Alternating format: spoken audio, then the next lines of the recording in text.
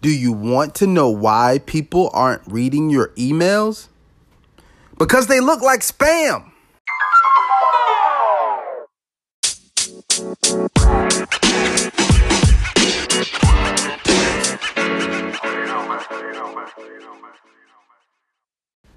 What's up, good people? This is Anthony Deloach, the founder of the Unstoppable Entrepreneur Academy, and I am here to bring you 5 minutes of fire. That's right, 5 minutes of actionable advice that you can implement in your business and start seeing results immediately. On this episode of the podcast, I'm going to be discussing 3 ways to keep your emails from landing in the spam box. That's right, 3 ways to keep your emails from landing in the spam box. Now, before I go into this phenomenal content, I do want to let you know that this podcast is being brought to you by the Unstoppable Entrepreneur Academy. The Unstoppable Entrepreneur Academy is the premier community for professionals and entrepreneurs who are ready to build, launch, and grow their online business. If you are a professional or entrepreneur and you're ready to be successful online, then you need to be in this community. Go to www.anthonydeloach.com/join and you can get all the information on the Unstoppable Entrepreneur Academy, and you can get started today for only $7. That's right, $7 for your first 30 days, and you can be on your way to success. All right, go ahead and join, and I will see you on the inside. Now into the content of today's episode.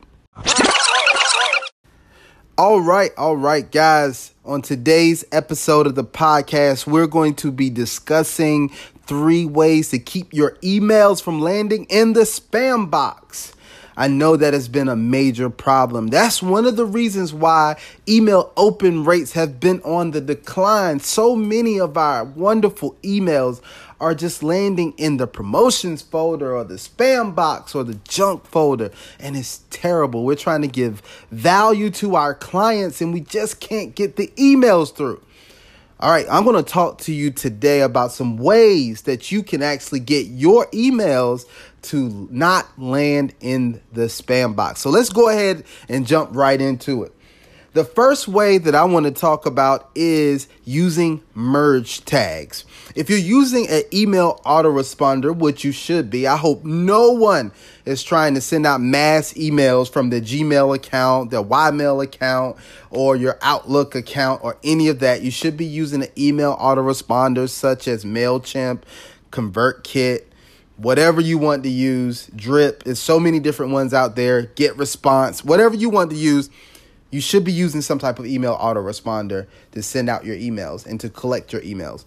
So if you're using one of those, you can use what we call merge tags. Now, merge tags are just a complicated way to say this is how you input a specific piece of information about the person that you're sending the email to. So I like to use merge tags for the person's name.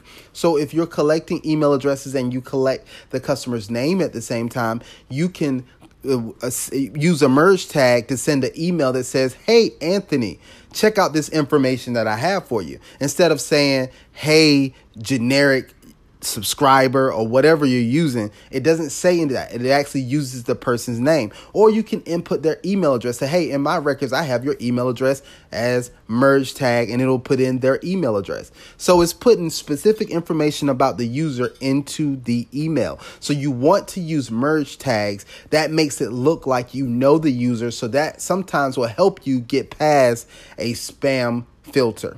All right. The next thing that I want you to do is I want you to minimize or be careful about.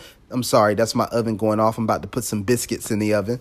But one thing you want to do is to minimize the amount of pictures that you're using. Now, pictures are great to engage the customer, break up the content that you have in your email, but you don't want to have more pictures than you have text. If you have too many pictures or pictures that are too large, what will happen is the spam filter will see that and it will block your email because it thinks it's spam by the amount of pictures or the size of the pictures that you have in your email. So just be very, very careful about that.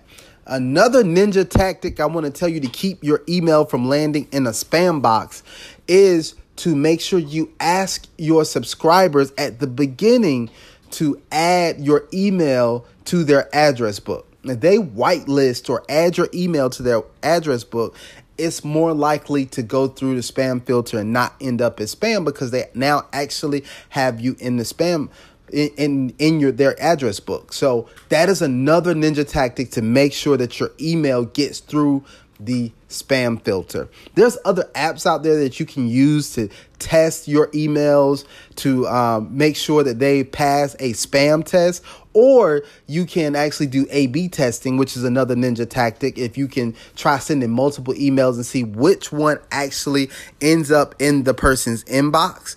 And so that's another way that you can use to try to find out what's the best way to get past the spam filter. So go ahead and implement these things. Let me recap a little bit for you. The first thing that you want to do is use merge tags to make it seem like you are more familiar with the person. The next thing that you want to do is you want to minimize the amount of pictures that you are using in your email content. And then last thing I want to talk to you about that we discussed today was having your users from the beginning, from like on the thank you page, tell them to add your email address to their address book.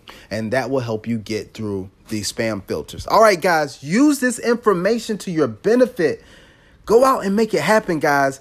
I want you to be super, super successful. I don't want you to continue to experience downfalls and missed opportunities. I want you to be successful online. All right, guys, until the next episode, go out and crush it in your online business. Make it happen. I'm out.